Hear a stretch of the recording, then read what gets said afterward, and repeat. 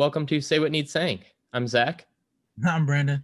and today we have with us two Black police officers that are going to give their perspectives on a number of issues that are incredibly important and pertinent today. Today we have with us Ben and Delvon. Just wanted to turn it over to you guys to give a little bit of an introduction and bio. So I guess we could start with Ben and then move on to Delvon. All right. Yeah, I'm Ben. I'm actually a pretty brand new officer. I actually just finished my last shift at 7 a.m. this morning, a field training. So starting tomorrow night, I'm moving on to probation, police officer in Columbus, Ohio. Yeah, so I'm not going to call myself an expert, but I at least think I'll be able to bring some sort of perspective to the conversation. Awesome. Well, thanks for joining us, Ben. And for those of you who are listening in later, we're recording this at 10 a.m. So we really appreciate you coming in just hours after the end of your last shift. So yeah, no problem. Really glad you could join us. Delvon?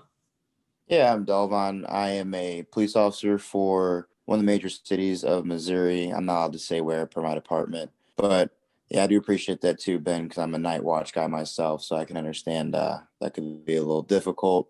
I've been on about 4 years, and I work in what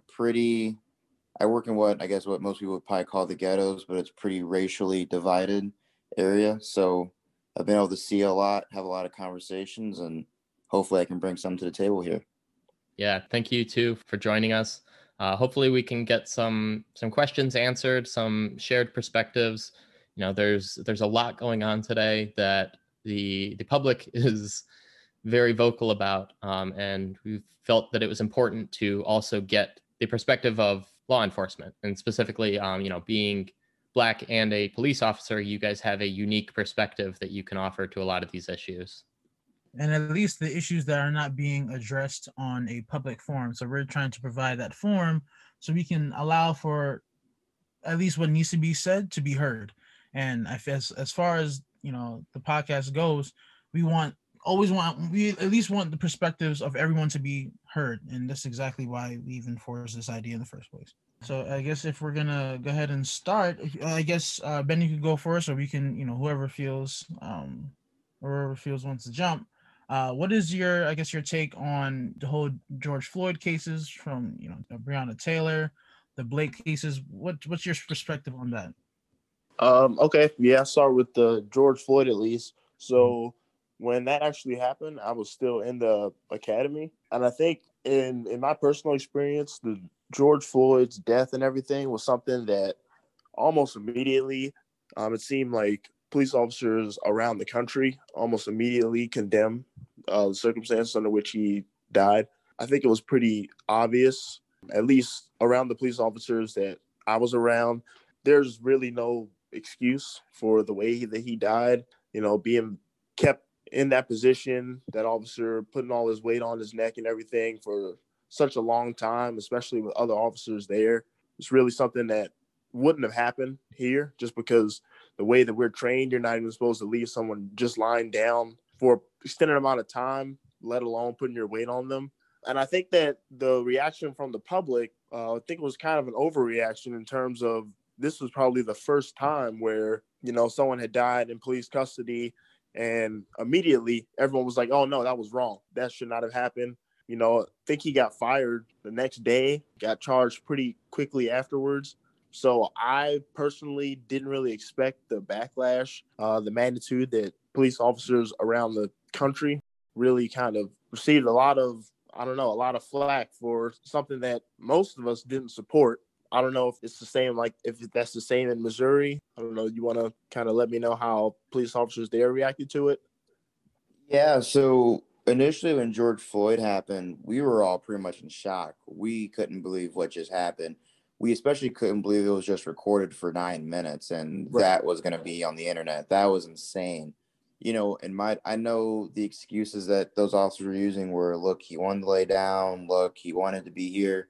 At least where I work at, if you're under arrest, you're under arrest. I'm going to sit you up. I'm going to put you where you need to be.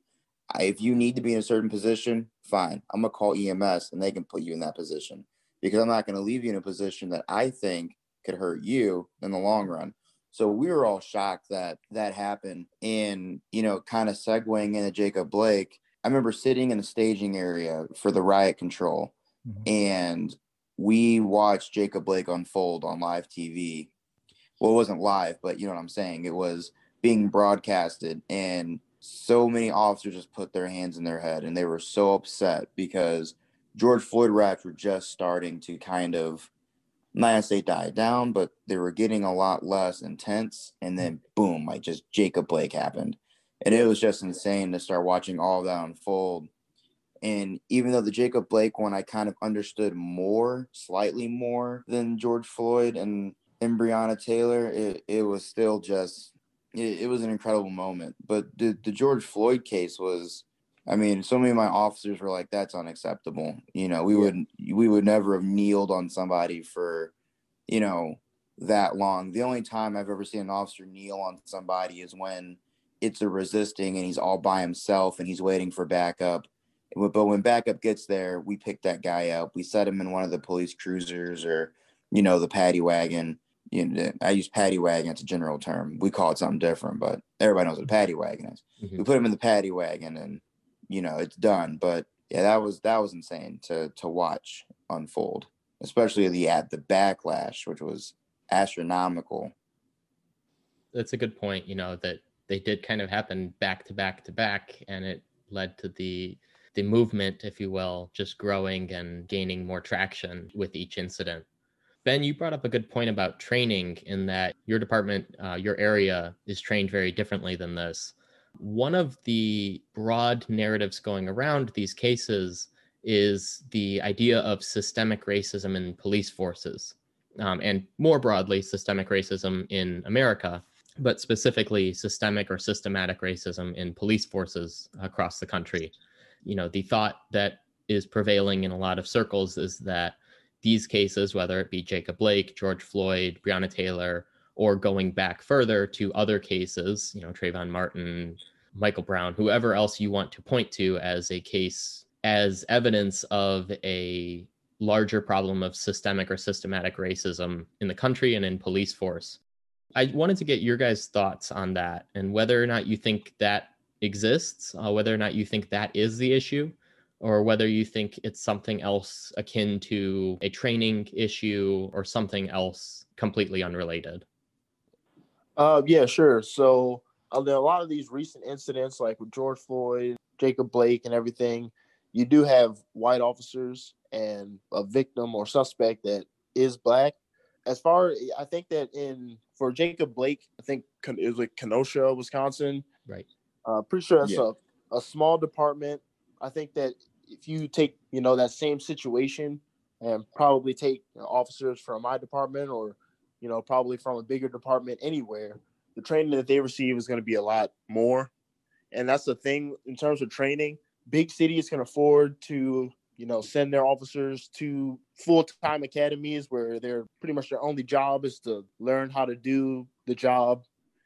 Smaller towns have, they might have officers that went to like a academy that's just after hours in conjunction with a full-time job.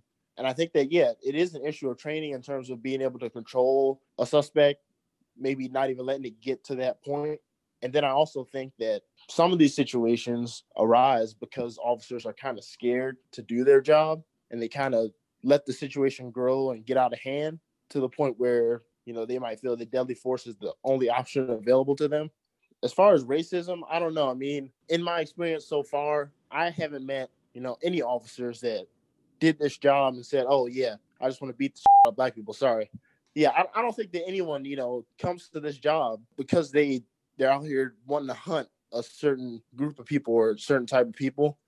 Right. And I think that, racism isn't something that can be eradicated from any job, any career field. And I don't think that you can really screen out 100% of applicants based on that. But I do know that most big departments, at least, have extensive background checks, psychological tests, and evaluations. I think that they're going to try to screen out a lot of that beforehand. But at the end of the day, police officers are human beings just like any other profession. Mm-hmm. So you're going to have some of that slip through. I wouldn't say, systemic is a word that's thrown around a lot. And I personally don't think that's the case. Not any more than any other career field or job. Yeah. So, I think the first problem is, and I've always said this, one, there's no national guideline for police training. It's left up to not just even states, but municipalities and cities. People say, well, police need more training. And my thing is, well, you have to identify what departments need what training. So where I work is a major city, I don't get the same kind of training as a rural town that borders a lake or a major river, because they might have extensive training in water rescue. I don't get that kind of training. So the idea of just overall police training overhaul seems to be what's kind of really damaging some of the conversation, because some departments don't know how to really adjust that training, because they don't, a lot of these things are taking place in big cities, not really rural towns. So I think that there needs to be, number one, a national mandated training. There needs to be a set requirement. You have to train in these set areas, and then you can train in your little, miscellaneous specific areas that are, specialized to your town or your city. Another thing with training is, a big thing that I've really noticed working as a major city officer versus watching my county officers or my more rural officers is call volume. Even after academy, when you go on your field training, that's your time to get exposed to the public. That's your time to get exposed to the types of assignments you'll be handling in your, your beat, your area, wherever you may be working. And all areas are different. So the thing that I've really noticed is that I, as a major city officer, I've encountered more assignments than, let's say, my county individuals. What they handle in a day, or what they handle in a week, I handle in a day. And those are literal numbers. They'll handle 80 calls in a week, while I'm handling 40, 50 calls in a day. And those calls are varying from drug overdoses to violent and combative individuals to domestics to shootings. And so I think that as well, on top of training, you have to look at, it's a perishable skill. The training is, if you're not using certain training, then it's going to perish. And when certain events happen, like I think what happened with Jacob Blake, I think that officers kind of lose, the base fundamental training that they were given, because they haven't probably used that kind of training in a while. So like somebody getting into a resisting where I work at looks different than a resisting of arrest in a rural town in Missouri. Because I work in a major city, we're used to that. We're used to, you go to effect an arrest and somebody might not want to go to jail. And so there's a resisting, but we handle it a lot differently. And that's kind of what got us. And especially when we saw Jacob Blake, a lot of the tactics being used, we were like, that's a lot of my fellow officers were like, those guys were not ready for whatever they were trying to do. And I honestly could agree. And, kind of segueing into the racism, I've been hearing a lot about systemic racism, and my whole thing about the racism thing is this. There's a majority of Caucasian individuals in this country, which means that a majority of any profession will be white dominant. You can't really fix those numbers, well, unless you start taking people's jobs. Now, the people who are Caucasian, they have to police in areas that are predominantly Black, because there's just more Caucasian individuals. So I think that you're going to have instances where white officers encounter Black people or Hispanic people or any minority of person, and it could escalate into violence. And what we have to understand is that just because one person's skin color is white and one person's skin color is darker does not mean that it's racism. I've always told people, if you believe the encounter was racist, that's up to us to prove the encounter is racist, which means we have to look at that officer's prior arrest. We look at that officer's interactions. We look at that officer's disciplinary tactics. Is that officer working in a 90% white area, but he's ticketing, at 80% African Americans within the area? We have to look at other statistics, which the FBI does look at, in order to prove that this person might have been acting with discrimination or racist intent or something of that nature. Now, I've always told people this about systemic racism is, for me personally, I don't think systemic racism exists. Actually, I think that there's systematic benefits, and there are actually more today than there were even 5 years ago for minority individuals. Now, I'm not going to sit here and say that racism doesn't exist, or that, that there couldn't be a potential for a system or, a person in power to abuse their authority, but you would need to prove that. And then additionally, if there is a racist system within our government, we need to look at it in a microscope. So when I say that, I always say you need to identify to me what's racist about a law, a system of government, or an individual, and then we can tackle it. But I just can't yell systemic racism and throw it at the wall and hope it sticks, because then no one's gonna know what I'm talking about. So those are kind of my thoughts about just a few of those things. Yeah, you both raised some good points. So on the note of training, you both kind of touched on either the local training or the federal role in training. So what do you think the federal government's role is in, or should be rather, in training police? Because obviously right now, there, like you said, there's very little role that they play. There really isn't much of a national standard, but you also brought up that there's a wide variety of different circumstances that cops in different areas wind up encountering. And then, if you don't use the training you get, then you're not going to benefit from it. What do you feel is the responsibility of the federal or national training? And then where do you feel like the local or state or municipality training comes in, as far as what elements of police training they should be more responsible for? So I think that personally, there shouldn't really be a federal minimum or federal baselines for training, just because this is a huge country and it's so diverse. There's so many different jurisdictions. And yeah, like was mentioned earlier, a police officer that's working in the inner city in a big city is going to have very different experiences than, someone that's working out in a rural area or even like a suburban area. I think that training should be left to the states. And I think for the most part, I don't really have that much experience outside of Ohio, but I know there's like minimum state required hours and topics that have to be covered on the state level here in Ohio. And I think it should be kept like that. I really don't see how federal guidelines are going to change anything or make things better.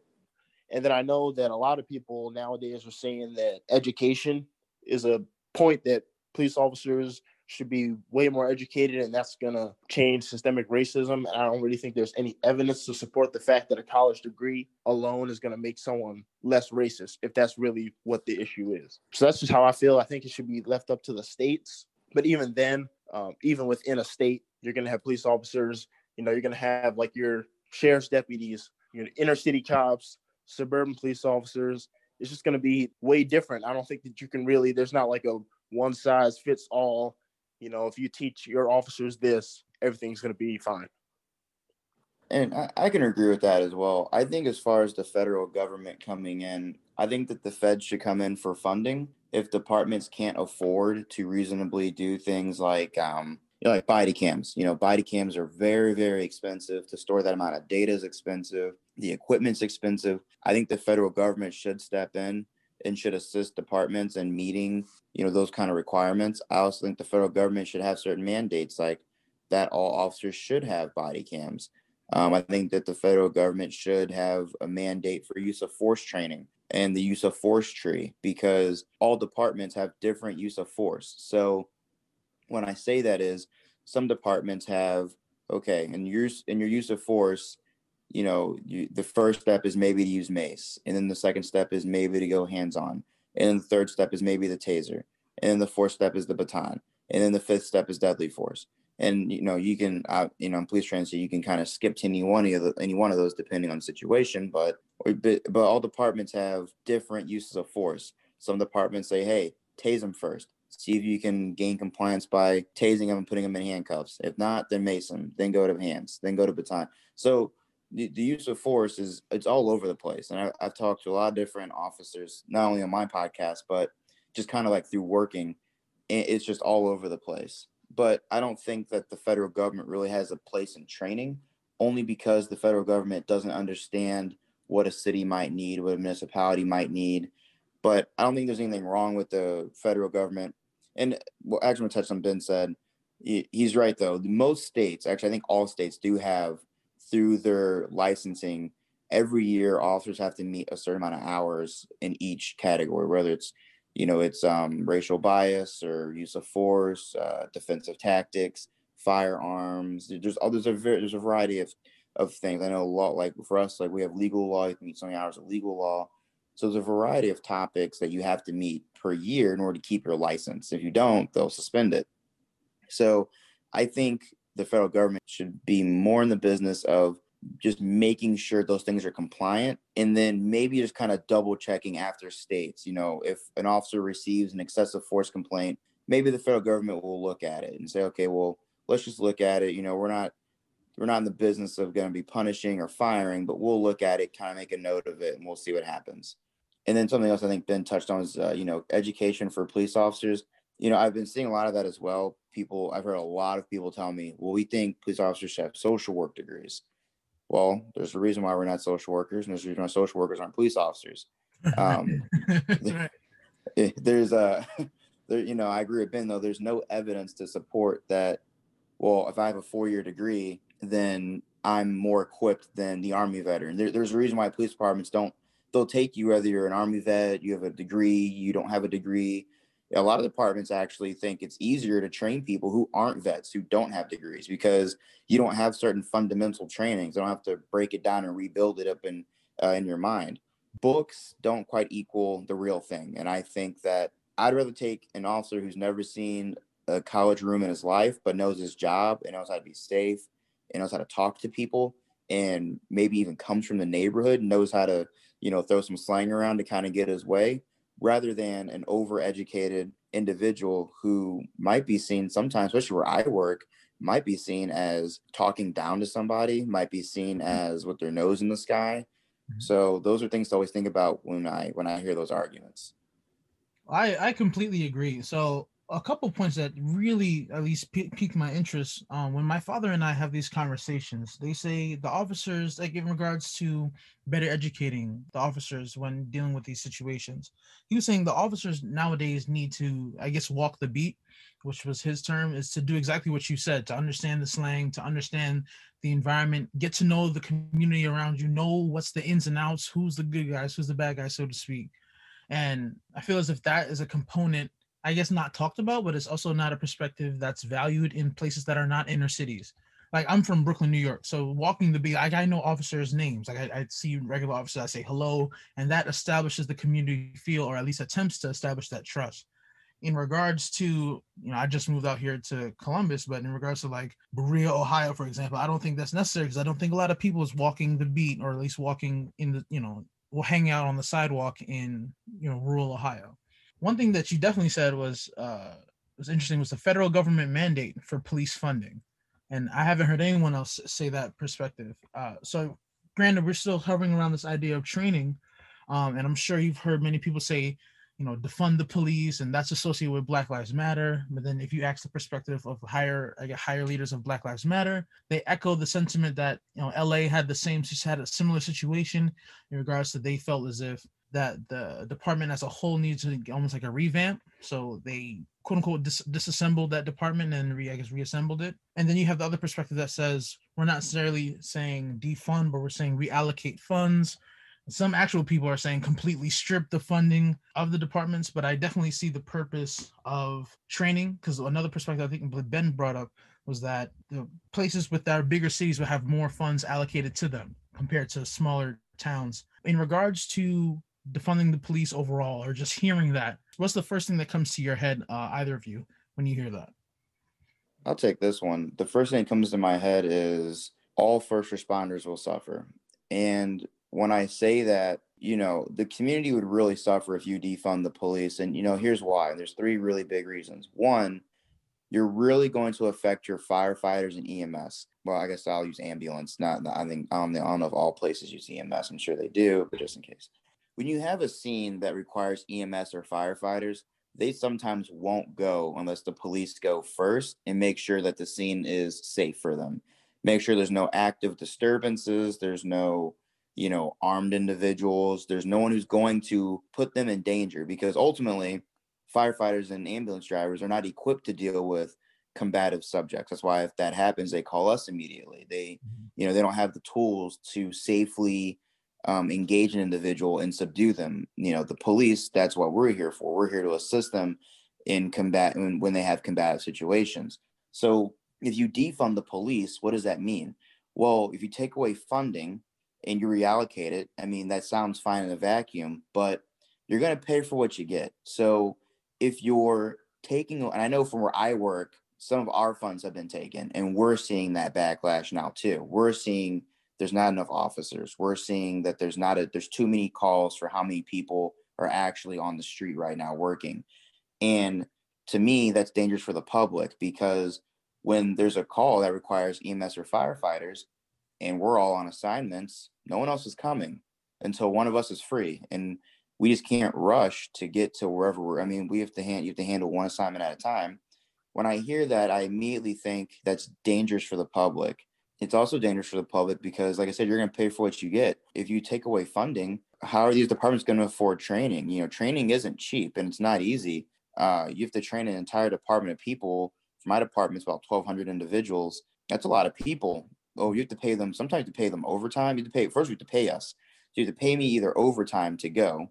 I can't just go for free. And then like I said, I work in a big city, so we have the affordability of lots of colleges. So they actually pay lots of doctors, psychiatrists. They pay a lot of specialized people to come in and really sit down and talk with us about mental health, how to engage certain types of mental illnesses.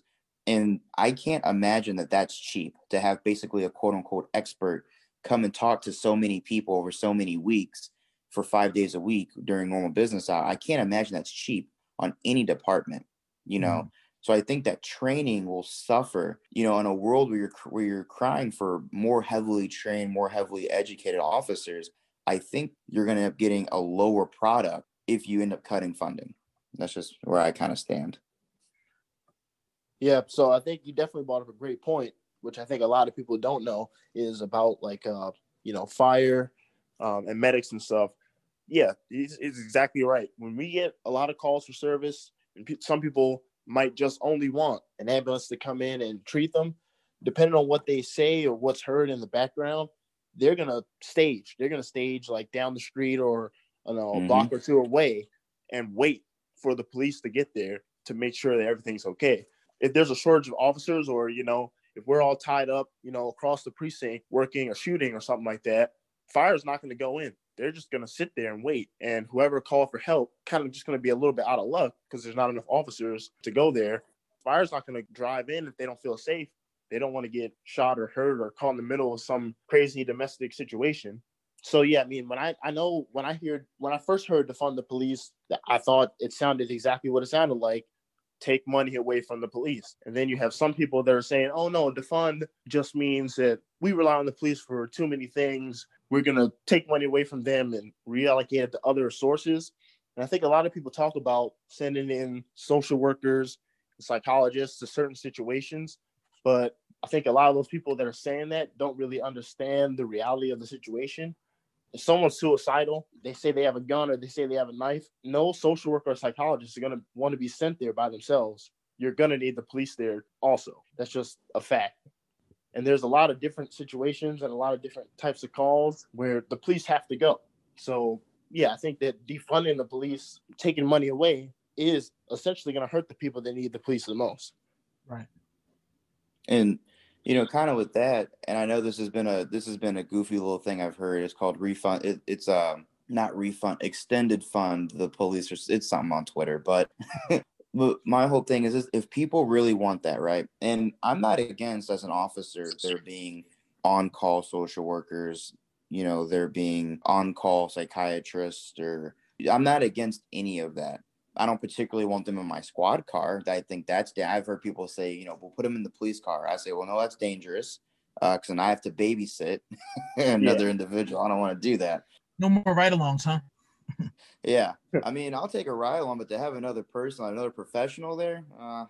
But if you want to, I always tell people, why don't you just extend the funding to the police and then mandate those funds to say, hey, we're going to give you X amount of money. With that much money, You as a department, you have to hire a unit of social workers, and they have to go, and you have to cover all of your shifts with these social workers. You need to give them somewhere that they can, give them an office and give them all their little things that they need. But we're going to give you this amount of money for that. Now we're going to give you this amount of money for on-call psychiatrists. Your officers can now call a psychiatrist. We're also going to give you this. We're also going to give you that. But this money has to be used for X, Y, Z, this, that, and the third. You just can't use it to buy new tires. You can't use it to get new fancy roof lights. No. This money goes for this service, that service, and that service. That was kind of a solution I had thrown out once on a platform, but that was quickly shot down by some other people. But I figured I'd give it a gamble. But I've never really been a fan of defunding.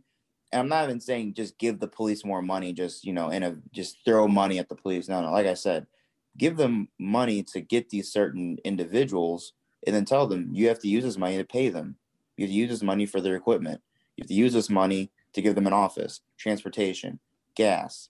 So that's kind of a thought I had about sort of the reverse of defunding the police. I mean, I agree. I think that any concept to remove, because I grew up in Brooklyn, so in many other cities throughout, the East Coast. So I know the importance of that 911 call. And if there's any time where, granted, the times and how fast they get out to those neighborhoods are up for debate, but in regards to the quality of who's coming out, I don't want any type of money taken away from the people who can relieve whatever situation I'm dealing with when I go to this number. So on that sentiment, I completely agree with you. Yeah, I also agree. I think that defunding the police isn't quite the answer. I think that police do need more funding to put toward things like more training and things like that. This has obviously led to a lot of controversy. There are people that are very strongly for defunding the police, very strongly against defunding the police. And it has kind of tacked on a new layer of controversy to another movement, the Back the Blue movement and the Thin Blue Line and things of that nature, right? To the point where it now has two very different meanings to people. So a lot of people look at the Thin Blue Line and the Back the Blue movement as a good thing. You're supporting our police officers, you are supporting increasing funding so that they can get more training, et cetera, et cetera. Maybe they have a family member or friend that is police. But then you have another sect of people who see it almost the exact opposite, right? A lot of people nowadays seem to be, at least in the Twitter sphere and Facebook and, the social media version of the world, it seems like a lot of people see the Thin Blue Line as almost an awful or hateful symbol now, and to where there's this, again, stark divide between the supporters of that movement and those who are against it. I wanted to get your guys' thoughts on the movement in general, what the Thin Blue Line means to you, what the Back the Blue movement means to you, and what you would have to say to the people who may see it more negatively or see it in a less positive light. I would start off by saying, so it means two things to me. And I've always said this, Back the Blue, the Thin Blue Line, Blue Lives, all that good stuff. It first and foremost, at least for me, my department where I am, it's respect given to those who have fallen in the line of duty. And that's what it will always stand for.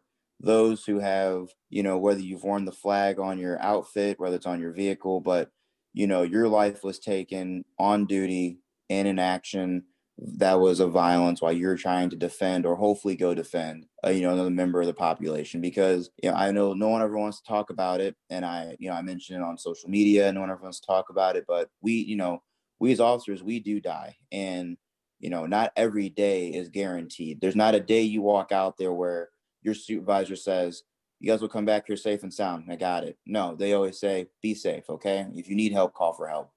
Because we all understand something can unfold, especially in an era where we're being ambushed and shot in our police cars, which is happening more and more and more. So the Thin Blue Line for me is a memorial, and it's a constant reminder that those before me have given the ultimate price for society to do something better.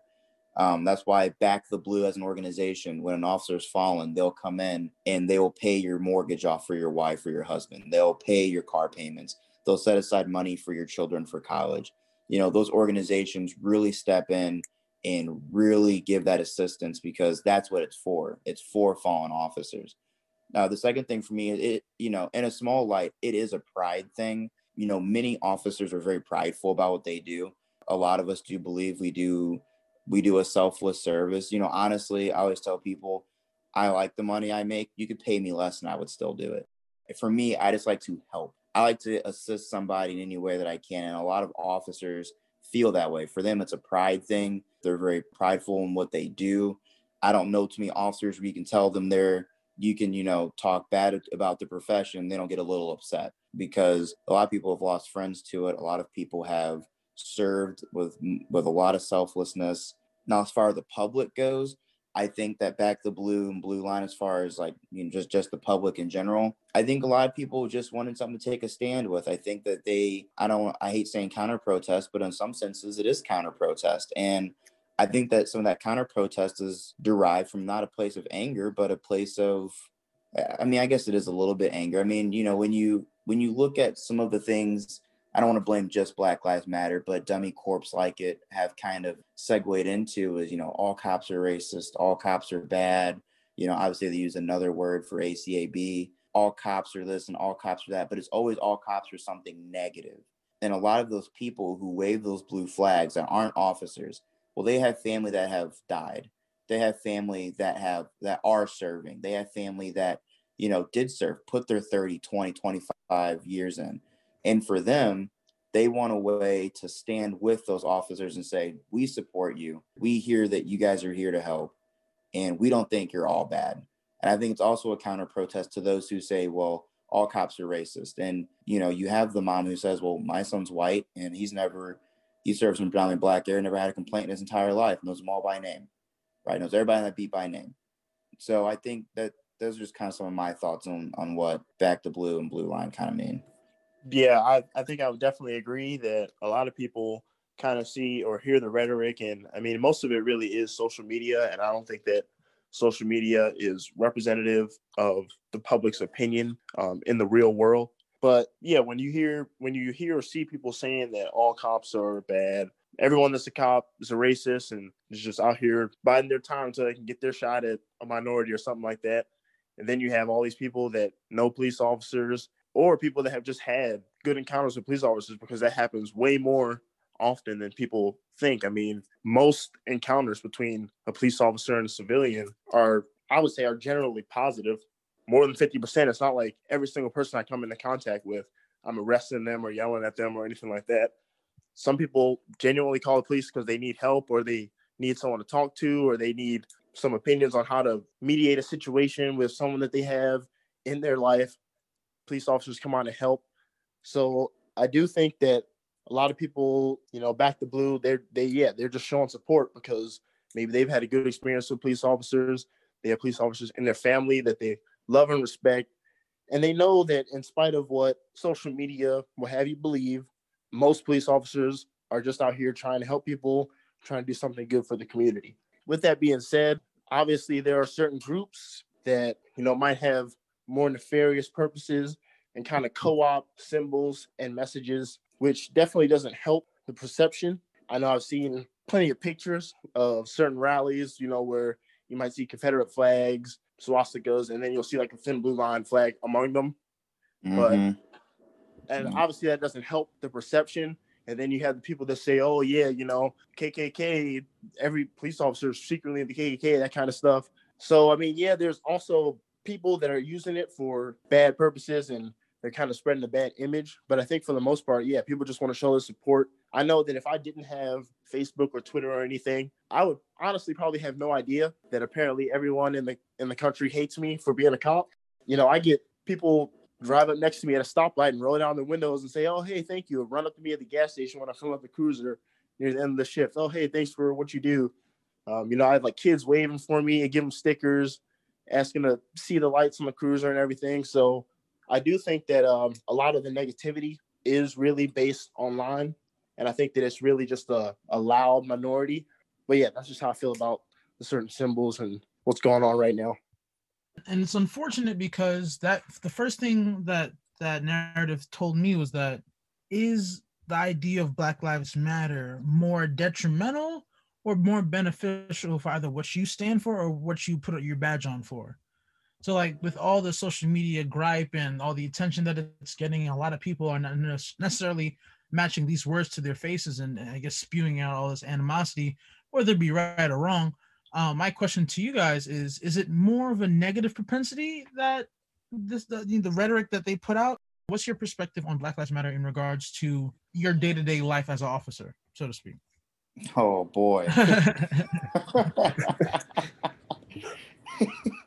Okay, I'll start. So, you know, I always say this. I think when it comes to police, when it comes to really anybody in this country, for most people, or I'm not gonna say everybody, because obviously I do believe that there are individuals who harbor malice against other people for the color of their skin or for being, homosexual, or for whatever it might be. But for most people in this country, if you put on a piece of paper, do Black Lives Matter, yes or no? Do Hispanic Lives Matter, yes or no? Do gay people matter, yes or no? They're gonna circle yes every single time. Because most people, quite honestly, just don't care. They're just like, sure, yeah, you matter. Why not? I don't know you, but okay. Yeah, you matter. That's fine. Most people just don't care. I mean, and most people don't not care enough to say you don't matter. Most people be like, well, that's not right. They do matter. And in a society that is so mixed, and I think this is the biggest part about America that we miss, a lot of people have a lot of really mixed families. So when you tell people Black Lives Matter, people are like, yeah, I know. I have a black brother. I have black uncles. I have, my mother-in-law is black. I mean, there's so many people that are like, yeah, I know, we get it. I got it. Okay. Like, okay, I got it. Cool. And they just don't care. And I think that when Black Lives Matter first started, I was kind of on board because my guy's kind of neat, yeah, like I agree, Black lives do matter. And I support anybody's First Amendment right. So I always hope, I don't care if it's the most racist thing in the world or if it's the most holy thing in the world. If you're going to say it, you can say it. I don't care as long as you don't commit violence while you do it. And I think that when Black Lives Matter first started, I'm like, okay, that's neat. There's a group of Black people who feel strongly about some issues and they want to be heard. I support that. I think now it's starting to become detrimental, though, to the greater society.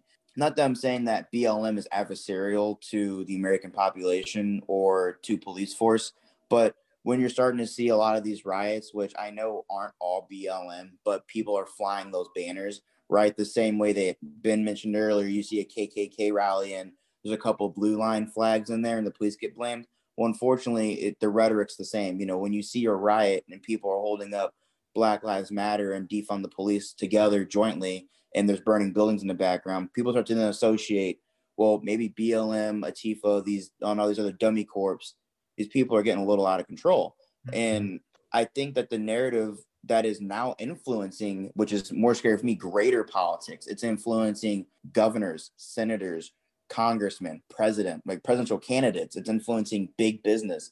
These sentiments of implicit bias and critical race theory, these really big things that have potentials to bring us back to, quite honestly, segregation, I think are going to be detrimental and are detrimental. And then making an entire group of people adversarial against a police force and an armed force, which is set to protect you, I think that's the most dangerous, because what you're telling Black people, and this is where I do kind of, get at Black Lives Matter. What they're telling Black people is this: comply, you die. That's what they're saying. So then the other thing you can do is fight. You can only fight the enemy after that, because compliance with the enemy means that they'll kill you, which is basically what I see as being told.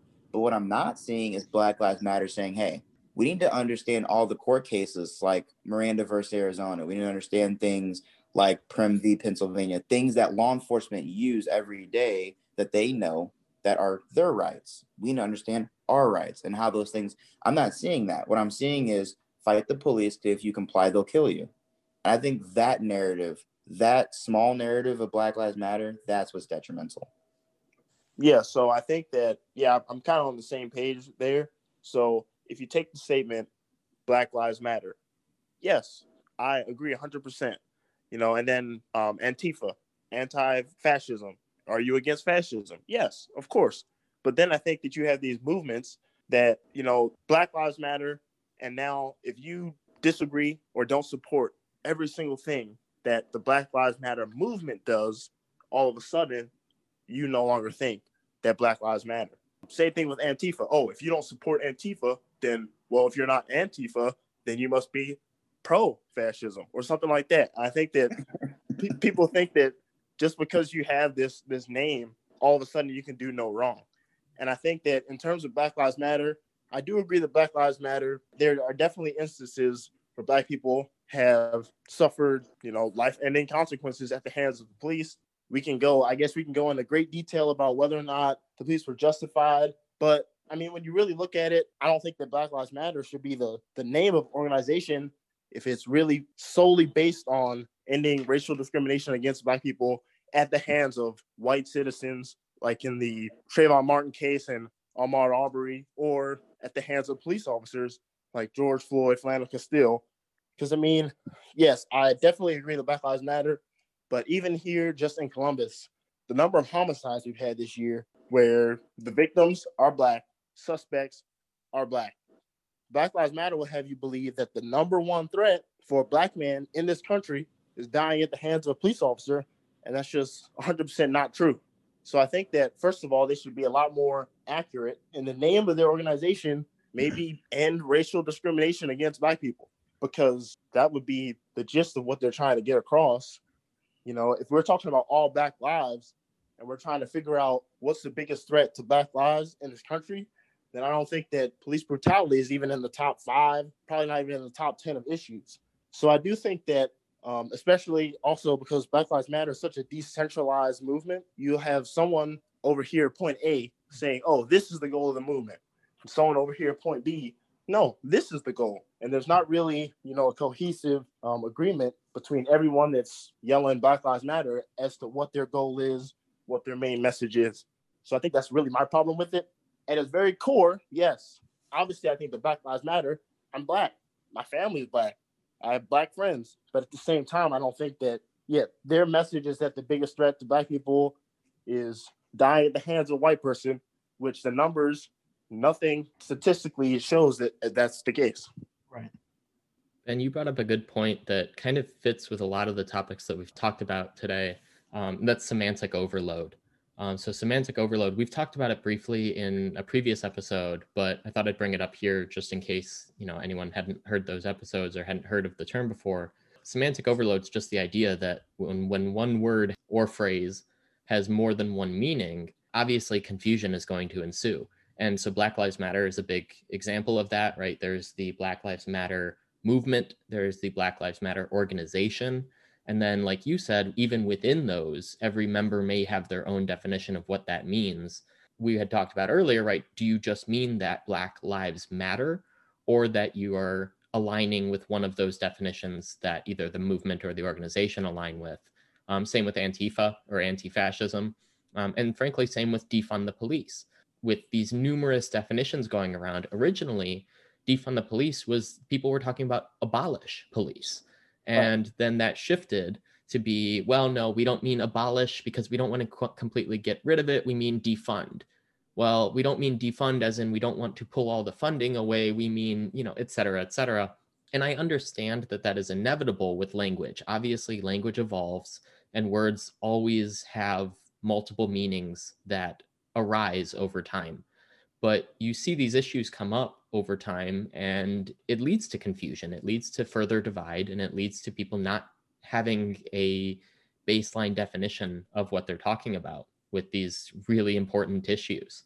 I wanted to touch on talking about the Black Lives Matter riots and protests and movement going on across the country. One thing that we've seen that has been fairly striking is that a number of Black police chiefs have actually been resigning in the wake of these protests, right? So you've got Dallas, you've got Seattle, you have all these Black police chiefs that have stepped down as a result of either the protests themselves or as a result of the public's outcry after the protests themselves, the public calling on the police chiefs to handle things differently or the police departments to handle things differently. And I wanted to get your guys' thoughts on that, just broadly, what do you think about these police officers resigning? And then do you think that, have you had any similar thoughts? Do you know anyone who has had similar thoughts, either not necessarily a chief, but, anyone in police? Do you see this sentiment going around any?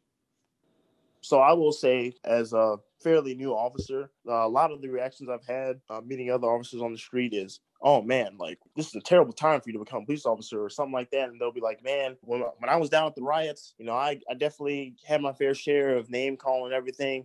But, the way that they treated the black officers down there is just like horrible. I don't know if I'd be strong enough to do it. Stuff like that. I think that especially online, going back to social media again, because that's really where you see a lot of this, is that on the one hand, they're saying that the police are racist and the police are out here killing black people.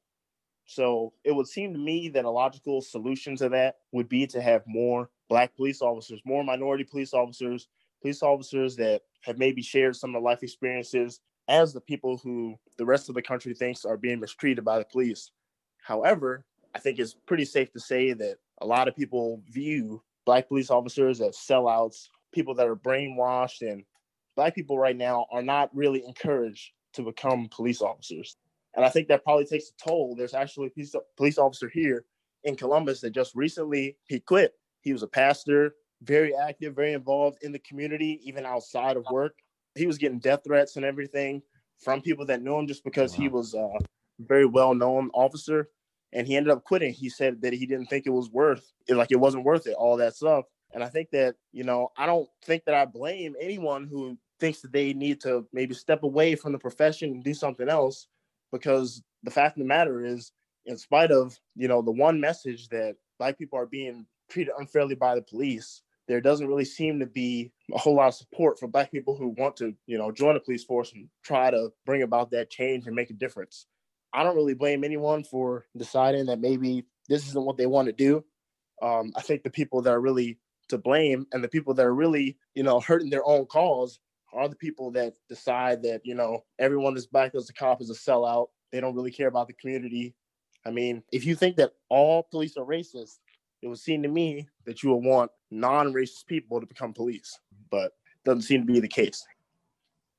And the interesting thing is, after Mike Brown, I think 2015, 2016-ish, a lot of departments were really criticized heavily for command structure, and that a lot of the command structure wasn't minority enough, basically. And a lot of departments worked really, really hard to diversify their command structure. Because a lot of those commanders were, they were from the 90s, the late 80s, and a lot of them had their positions, and a lot of them were actually about to retire anyways. But when they did, or when they were eventually moved on, a lot of those positions were filled by minority individuals and by minority women individuals.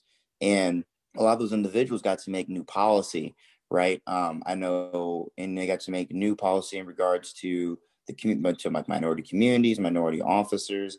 And I know a lot of cities worked really hard to hire more minority officers.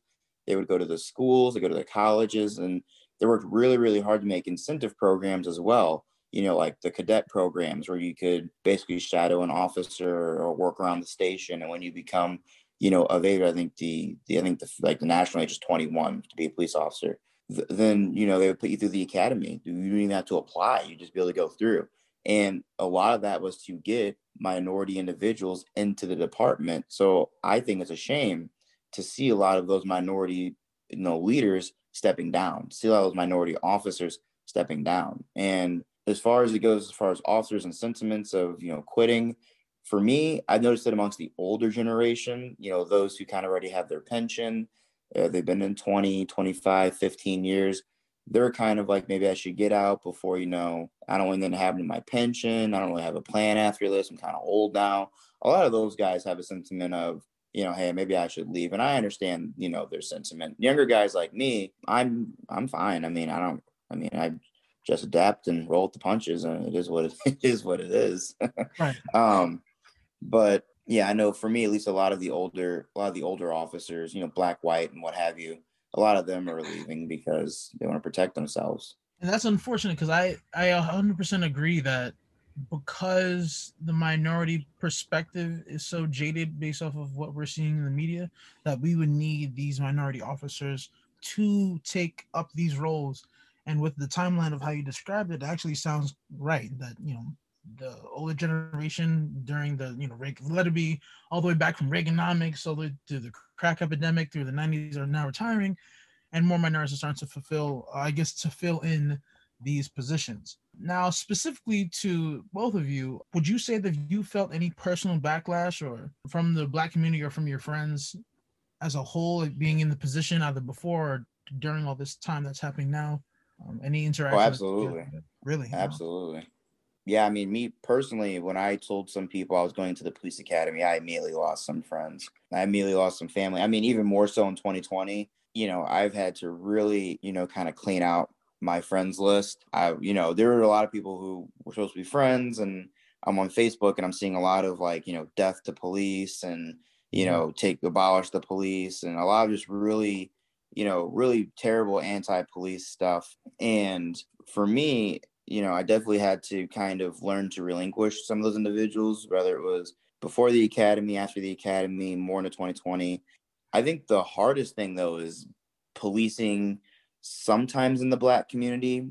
A lot of people in the Black community are very, very critical of you as an officer if you're Black, especially if something happens. Like, I have a white partner, and if something happens where we get into like a, resisting of arrest, or there's a shooting incident and emotions are high, for some reason, it seems that people will really latch on to you.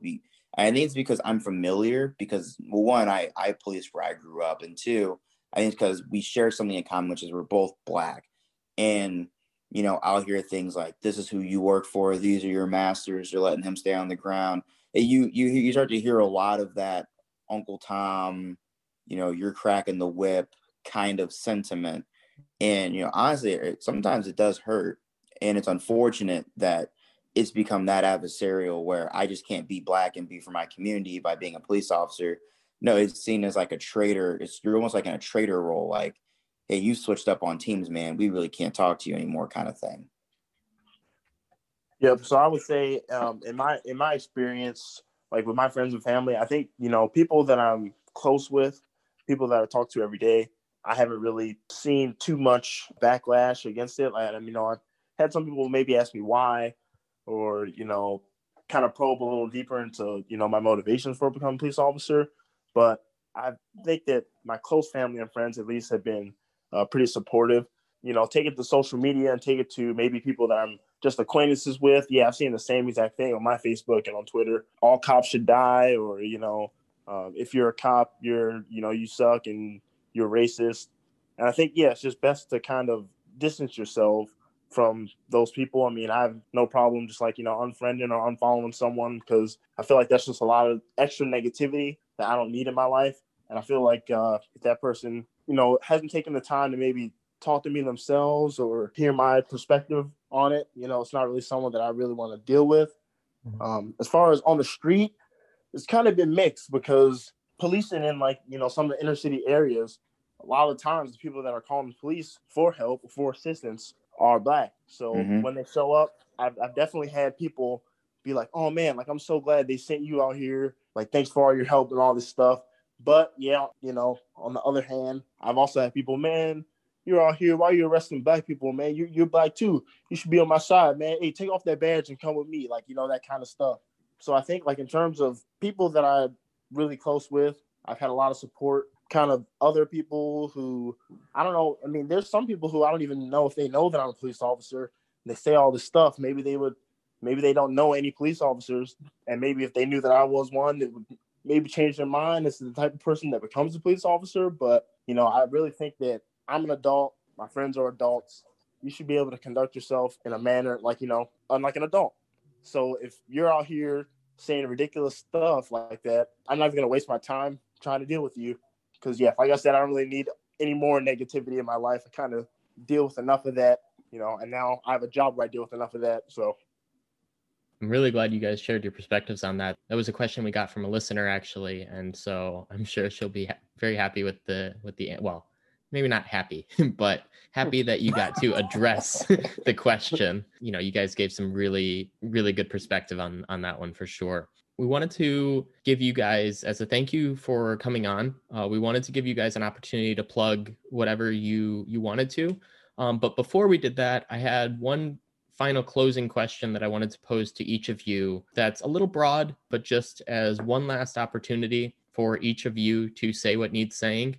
And that's just, what does being a police officer mean to you? Why are you a police officer? And if you had anything that you wanted to say to our listeners or the public or whoever about any of these topics that we've touched on, whether it's something that we've missed and we haven't touched on, or if there's something specific that we have talked about that you want to maybe give a specific point on or talk about a little more in depth, I wanted to give you both an opportunity to answer that and just go, in as much or as little detail as you'd like, just to give your final closing thoughts and to really say what needs to be said. Yeah. Okay. So I think that, the main reason that I'd say I became a police officer is because I did want to help people. And I think that actually doing the job for a little bit now, people call the police all the time for everything. And sometimes, I'll hear a run come through and I'll be like, oh man, that's kind of silly, but let's go over there and see how we can help them out. Sometimes people just want someone to talk to. Sometimes people just want you to talk to someone else on their behalf. Sometimes it is nonsense. Sometimes people do waste your time. But I think for me, the way that I'm able to kind of ignore a lot of the negativity that's coming my way and the way of other police officers is, every time I go somewhere and I end up helping someone, or someone, when it's all said and done, says, oh, thank you, I'm glad you came out, that means a lot more to me than some stranger online saying the complete opposite. Someone has really no idea. And I think a lot of people do just genuinely have no idea what police officers do. Hopefully, most people never have to call the police for anything. Maybe they get in a car accident or something like that, minor car accident, police come out. I think most people who have had interactions with the police, it's probably been on, for a traffic stop or something, pretty silly or something minor. People don't really understand that there are a lot of people who the police are basically part of their everyday lives. And there are people, young, old, black, white, rich, poor, that need the police and like the police and call the police on a regular basis. Anyone that's listening, and I would encourage people to spread the message, always do a ride along, get a perspective of what it is that police do. I think it would definitely be pretty eye-opening. But yeah, other than that, I mean, just spread positivity. That's just kind of how I'm living it. I like it. Anything from you? For me, I became a police officer, and as I've kind of served, it's maintained.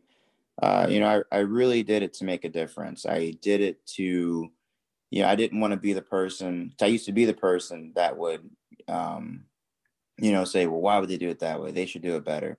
And one day I was like, I'm going to become a police officer. I got out of the Army and I was like, I'm going to become a police officer. And I became a police officer to not only make change in the community and to help the community, but to also be a part of the change for where I live and to reflect the ideals of what I think a police officer should be. As I've continued my service, I've continued with the same mentality, and really I picked it up to really help people. I like being involved in people's lives, and I like giving them solutions. Some, like Ben said, some things aren't really a police matter, but I can still give advice. I can still, give resources. I can still assist where I can. And some people just need to vent. Some people need you to talk to people on their behalf. And I'm happy to do that as well. The thing I would say is, I would say, especially now more than ever, I would say try to approach, as much as people say police should walk the beat. I think that it's just as much on citizens to kind of walk their precinct, get to know your police officers. I know at least where I am, we're organized by districts. So, or some places are organized by precinct and some places are organized differently, but generally the same individuals work the same area. So if you get to know those people, you will know your local police force, right? You'll know your district, you'll know your precinct officers. Do a ride along, right? Have those conversations. They don't have those conversations by way of, a camera in somebody's face. No, really have a conversation. Ask them, how's your day? Hey, what are you guys doing today? Really try to have an open dialogue with officers. I've had many conversations with police supporters. I've had a lot of conversations with protesters and people who aren't exactly our biggest fan. And everybody's always walked away very happy and with a new understanding, honestly. And I think it's just very important that we start having those conversations, because much as we all want change, you're not going to get it if we're not talking. So that's my suggestion. Awesome. Yeah, I couldn't agree more, and that's why we do this podcast, like the title is Say What Needs Saying for a reason. We think that these topics are important. We think that these conversations need to be had. They're all touchy subjects. They're all things that lead to arguments and lead to disagreement. But at the end of the day, if we don't talk about it, then no one's going to know. No one's going to know. And the divide is going to be furthered, and it's only going to make things worse. So yeah, thank you both so much for coming on and for sharing your perspectives and for talking with us today. This was a phenomenal conversation, and I'm really happy that we got to do it. I know one of you had mentioned a podcast. I just wanted to, before we give this episode a close, I wanted to give you an opportunity to, either one of you, if you have anything that you wish to plug, just so that our listeners can hear it, they could check out your podcast, or if you have anything else that you wanted to make them aware of. And if not, then that's fine too. But figured I'd give that opportunity to you now, and then we can wrap things up. Yeah, I do have a podcast. It's Views from the Arch. Anybody can find it on Anchor and a number of other websites where you find your podcast. It's mostly just a political podcast with a couple other things such as video games and movies in there. Yeah, definitely check out that podcast if you have a chance. That's Views from the Arch. We use Anchor as well. And so, yeah, they should be everywhere that you get your podcasts, whether it's Spotify, Apple, Google, wherever. Anything on your end, Ben, that you wanted to plug or bring awareness to? Nothing really personal, but I will say there's this organization. It's called the Starfish Assignment. It's in Columbus, Ohio. They basically work with law enforcement officers to identify people within the community who might need help. And so they do things like they donate food and clothing and set up events with police officers, Christmas shopping and stuff like that. So, maybe if people want to go check that out and donate, that's definitely a way to help. And it shows how law enforcement actually does take an interest in the community. So once again, it's called the Starfish Assignment. Sweet. Yeah. Thanks for letting us know. Yeah. The Starfish Assignment. Definitely check that out. If you've got a couple extra bucks. That about does it. That was a really good conversation. Brandon, did you have anything that you wanted to say before we close this up? I just want to say thank you so much that you guys even took the time out. I understand you guys, literally your jobs are daily. It's so stressful. And we greatly appreciate you just taking the time out to speak to us. I think you guys have done a lot more than you guys believe in regards to really sharing such a candid perspective about many of the topics that we touched upon. And I really hope that many more people hear this, but not necessarily hear it, but more like internalize it, because more than likely this conversation has the ability to bridge a few burned ones that's happened over the past couple of months, or at least during COVID. So from my end, thank you so much. And from, I guess, Say What Needs Saying, we really appreciate it. Yeah, no problem. Thanks for having me on. I really enjoyed it myself. Yeah, thank you for having me. I thought it was a very good conversation. I love the opportunity. Thank you so much. All right, with that being said, we're out of here. Later, Zach. All right, later. Thanks, guys. Yep, see ya. Thanks for listening. If you liked this episode, please remember to like, subscribe, and leave us a 5-star rating. Also, you can follow us on Twitter at Say What Needs and on Instagram and Facebook at Say What Needs Saying for live updates and sound bites from our actual podcast. Don't forget to continue the discussion. Thank you for listening. Thanks.